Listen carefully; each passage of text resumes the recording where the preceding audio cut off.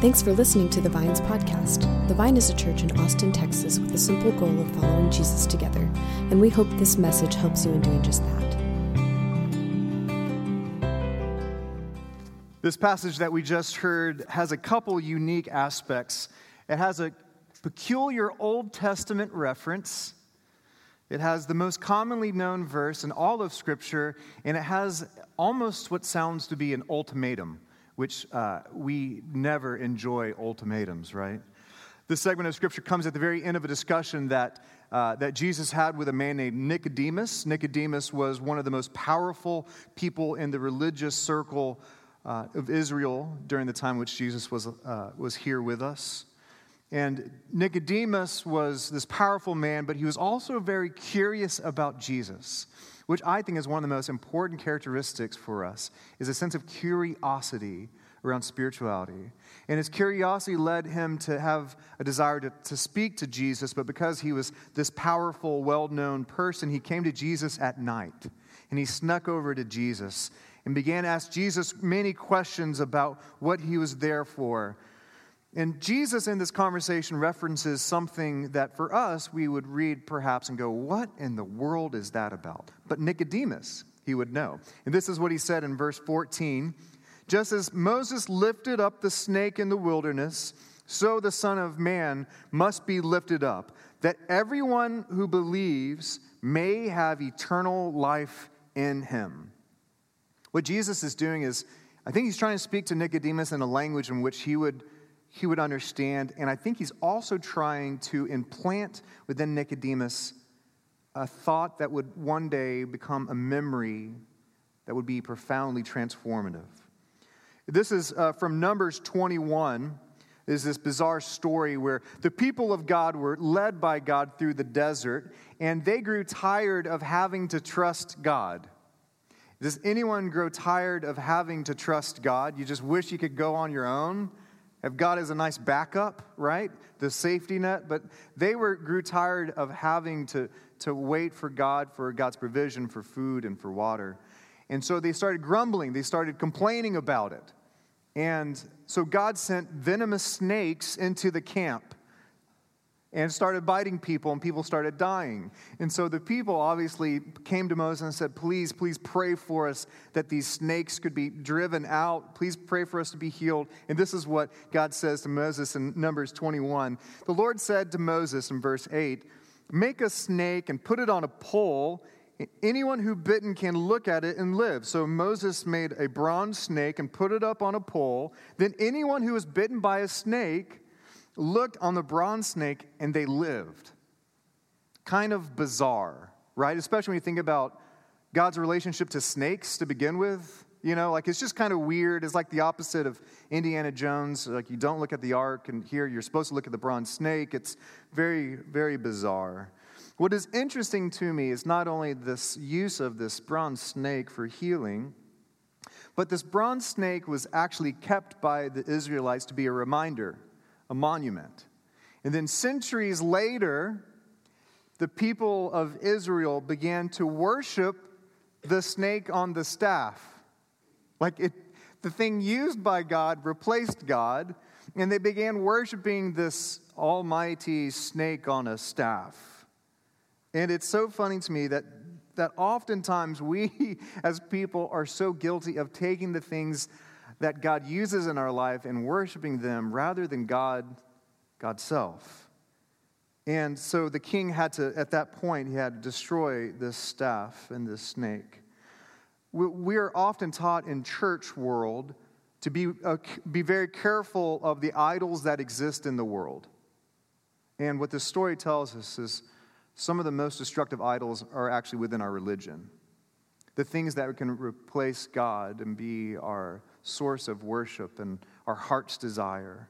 Even churches, we can worship the wrong thing. We could be like, oh, church growth, we want more people, or a bigger budget, or a building. How cool would that be? Oh, just to have a building. And none of those things are wrong, but they're just not Jesus. Like they're just a really, really poor substitute for Jesus. And so for us, like, we could be so set on things that could replace Jesus, the things that maybe even God cares about, like social justice or church growth or being fresh and relevant and new. But they just are a bad replacement for who Jesus is. This reminds me of something that I think is a warning that I have held in my life. Perhaps the greatest threat to the church today is not failure, but it's success in all the wrong categories. Like we could be, and this is also for us as individuals. Maybe our biggest threat as people is not that we are a failure in life, but that we are successful in everything that really doesn't matter. And later on in life, we look back and go, oh, this really didn't matter as much as what God had me for. God's not impressed by big buildings or big budgets or big rosters. I think God's looking for churches who wholeheartedly love Jesus and follow him into the world. When we remove Jesus from the focus of our worship, there's casualties for it.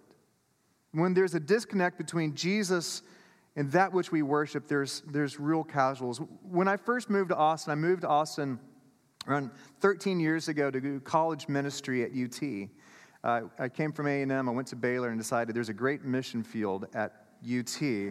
And so I came to Austin, and honestly, one of the first things I did, I was just curious to learn more about UT. So I grabbed a camera, and I went around campus, and I asked college students 2 different questions. And the first question was, what comes to mind when you think about the church? I interviewed around 20 or so college students. Hey, excuse me, do you have a second? Doing a little poll here. Could I? Okay, yeah, I can do it. What comes to mind when you think about church? Any guesses of what the most common answers were? There are only like 4 answers that I heard 20 some odd times.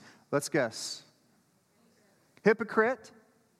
What else? Judgmental. Those are the top 2. Very good. What are the 2 other ones? Pardon me? Praying? Nope. Sorry, Mo. Boring.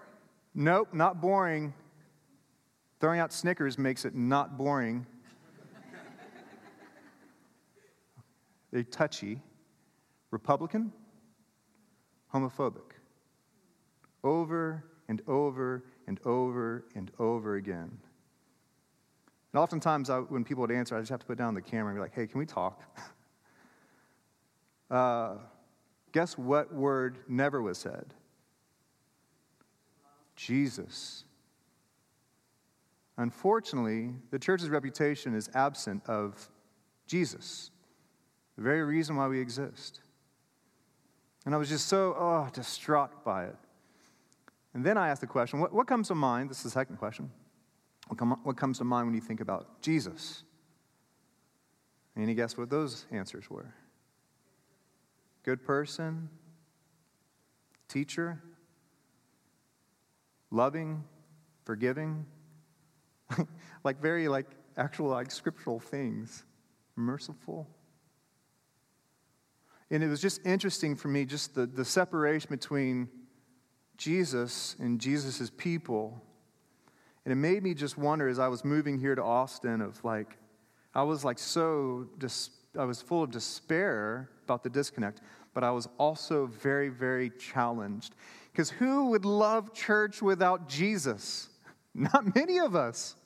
The very reason why we're here is this experience of knowing God's love through Jesus and experiencing this community through Jesus and having this mission because of us understanding who Jesus is. And absent of Jesus, then we really end up worshiping bronze snakes.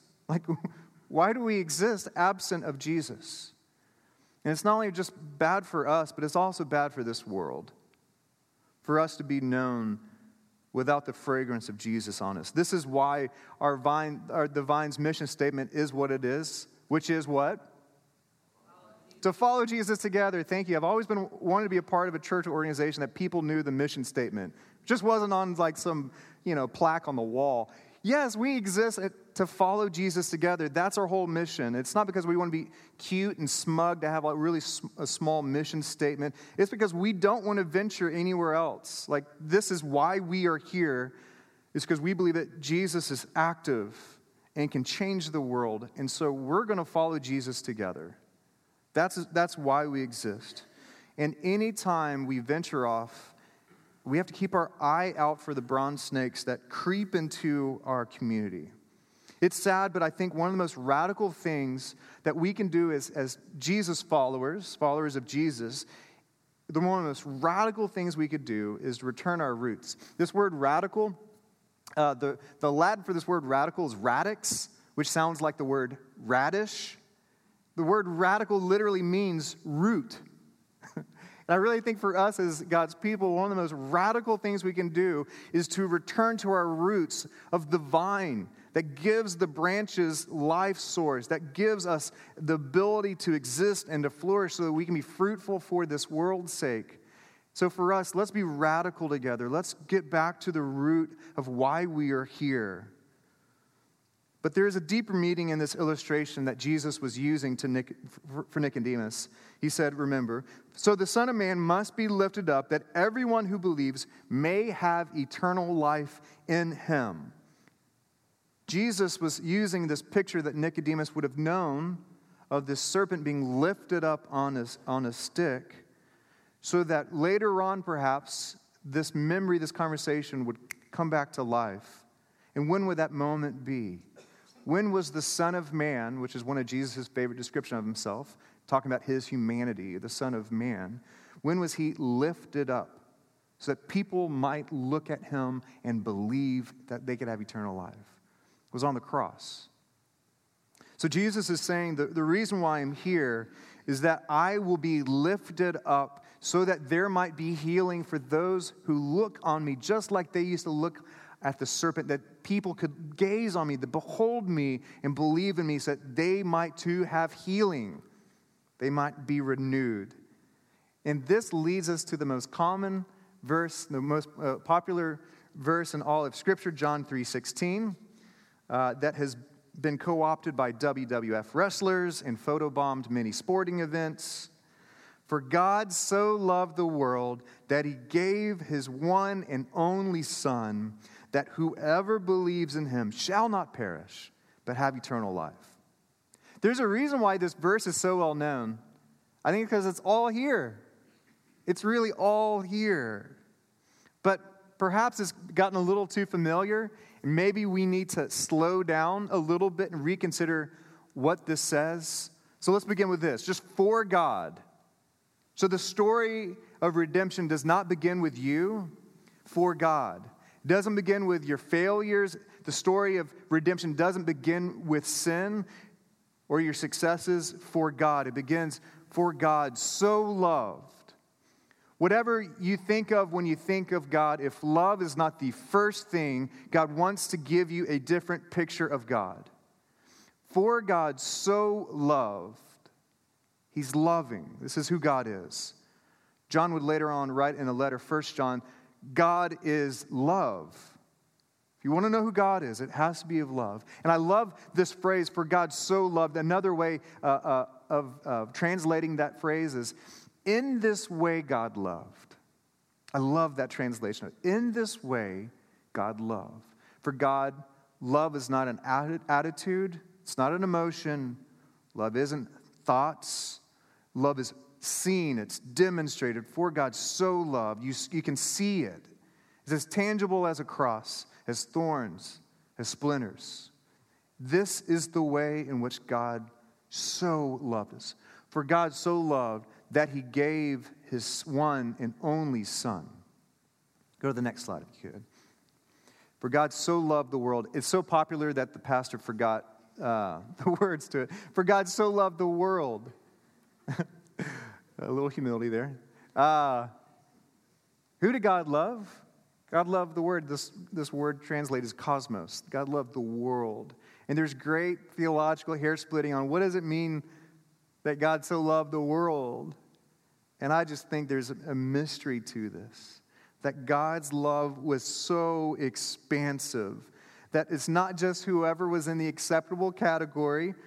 It's not who God was expected to love. Jesus' ministry often went to the least likely people in the darkest places, and his love was given there. The vast love of God would have been a shock to Nicodemus, for God did not so love God's chosen people, of Israel, the favored ones, but God is saying, yes, God so loved you, but God loved the world. The good news is for all. It's not restricted by ethnic lines. It's not restricted by gender, by economic lines. It's not restricted by nation states. God so loved the world, a love so grand that it could not hold Jesus back. For God so loved the world that he gave his one and only Son. Since God is love, his love is sacrificial, his love is generous, it's expansive. And the clearest way that we can see the love of God is to watch Jesus, especially by the way in which he chose to love us to the end.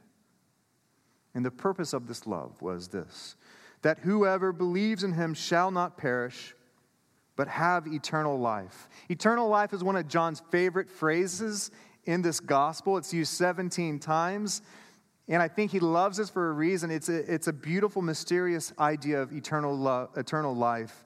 But it's unfamiliar to us. What do you think of when you think of eternal life? Is it life after death? Is it life in heaven?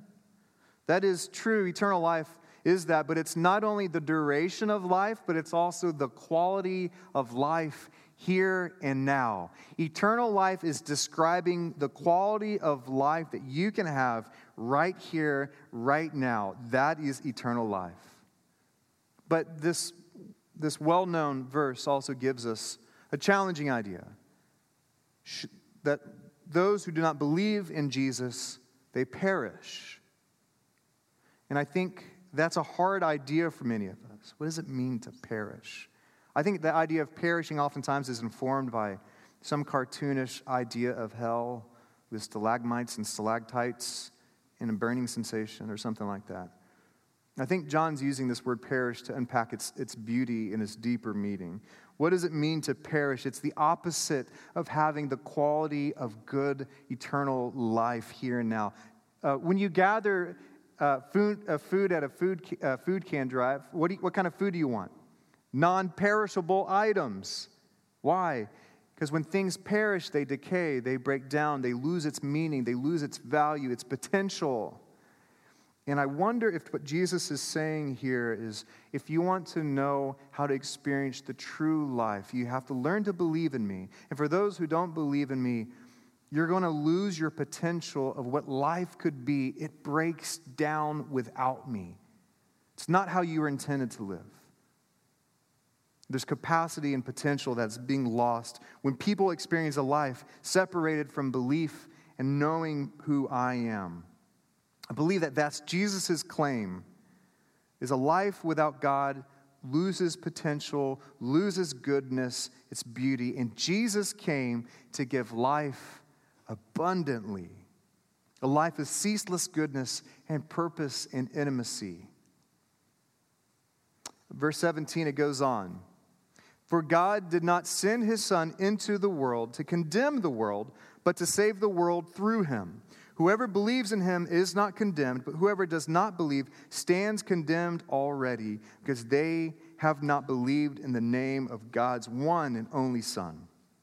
This passage for me is challenging because it's both radically inclusive and it's also radically exclusive. It's radically, I think most people have a problem with Christianity because it feels exclusive. You know? But what we find in this passage, what we find in Jesus' life is it's also radically inclusive. Jesus came to blast through every barrier that humanity made so that he could be the Savior of all. And religion is really good at drawing circles around certain people and then pushing other people outside those circles. And what Jesus did, you could look at the Gospels, and what Jesus did is he started drawing bigger circles. He started wiping away the circles that people drew about who was in and who was out. And that Jesus started drawing wider circles and drawing circles around the people who were not included. His goal was to include those people who were shunned, who were told that they were cast out. They were not allowed in. If you read the Gospels, you'll see this, that Jesus, he drew a circle around a man who was taught that he was cursed from his birth because of his deformity. He drew a circle around the ethnically despised, by the destitute, by the communal misfit who is living in graves outside the community. He drew circles around prostitutes and cowards and sellouts. He drew circles around sinners and people who were too far gone. Those too were included in God's grand plan to draw his circle of love around people. Jesus' mission was not condemnation, it was salvation. But the cross of Christ also is exclusive. We can't be faithful to this text and make it not that case.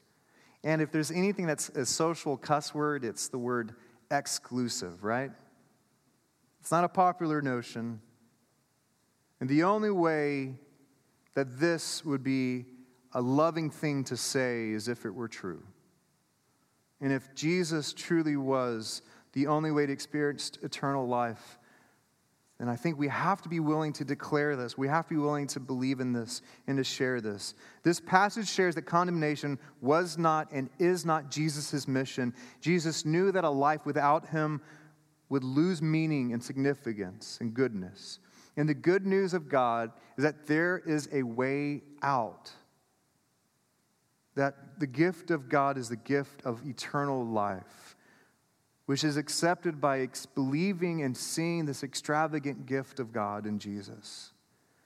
And if you've never believed in that, I wonder if Jesus has his finger in the dirt around you. I wonder if he wants to draw a circle around you, around your home, around your friend group, around your family, to include you too into God's work of eternal life. And today you can believe in that. So I want to leave you guys with a couple of challenges from this passage. The first one I see in this passage is don't dare condemn. If Jesus did not come to condemn the world, we better not either. If anyone had the right to condemn the world, wouldn't it be God? Wouldn't it be Jesus? And if there's something that Christians are known for is being condemning, my God, we need to repent. We need to turn from that. We need to confess that. So Jesus blew past every man-made barrier to draw in those people who were outside. And so I feel like we need to partner with him in never writing off someone from the grips of God's love. Never writing off someone of being too far gone. And it's not the spirit of Jesus. So we do not condemn. Secondly, what do we do if we do not condemn? We let God's love send you. If you believe Jesus, if you follow him, you go, oh, I'm so grateful that God has saved me through Jesus. And I'm going to follow you, Jesus. I just want to tell you guys something right now. If God so loved the world that he sent his son, what this means is for God so loved the world that he sends you. He sends you to be a demonstration and a conduit of God's love in this world so that in word and deed we pour ourselves out to this world for which God loves. Someone in my Vine group, we were talking about this very thing this past week, and she made the comment for us to be people of love means we have to live questionable lives. I loved how she said that, to live questionable lives. What she meant by that is to live in such a way that people go, why? Why do you care about my issues when they don't benefit you at all? Why are you compassionate? Why do you pour yourself out? I don't understand why you're doing it. Jesus had a questionable life. He lived a questionable life. How come Jesus eats with sinners and tax collectors? How come he doesn't follow our rules? So if we're going to be following Jesus, we have to live with such dramatic love that people ask why. So that when people ask why, we get to do the last thing that we find in this passage. We get to lift up Jesus. In 1,000 loving ways, we live this life so that we get to lift up the Son of Man, that people could see him and find healing. So in our life, we live our life of love, and we live it prepared to talk about the good gift that Jesus is for the whole world. For the whole world. And when we ask why we have hope, we lift up Jesus. When we're asked why we have joy, we lift up Jesus. When we ask why we're concerned with other people's issues, we lift up Jesus. and so that people might be able to see the connection between Jesus' followers and who Jesus is. So friends, this good gift sends you out. Be God's people of love in this world. Follow him and do with everything you can to lift up the Son of Man, that people might put their eyes on him, believe, and find healing.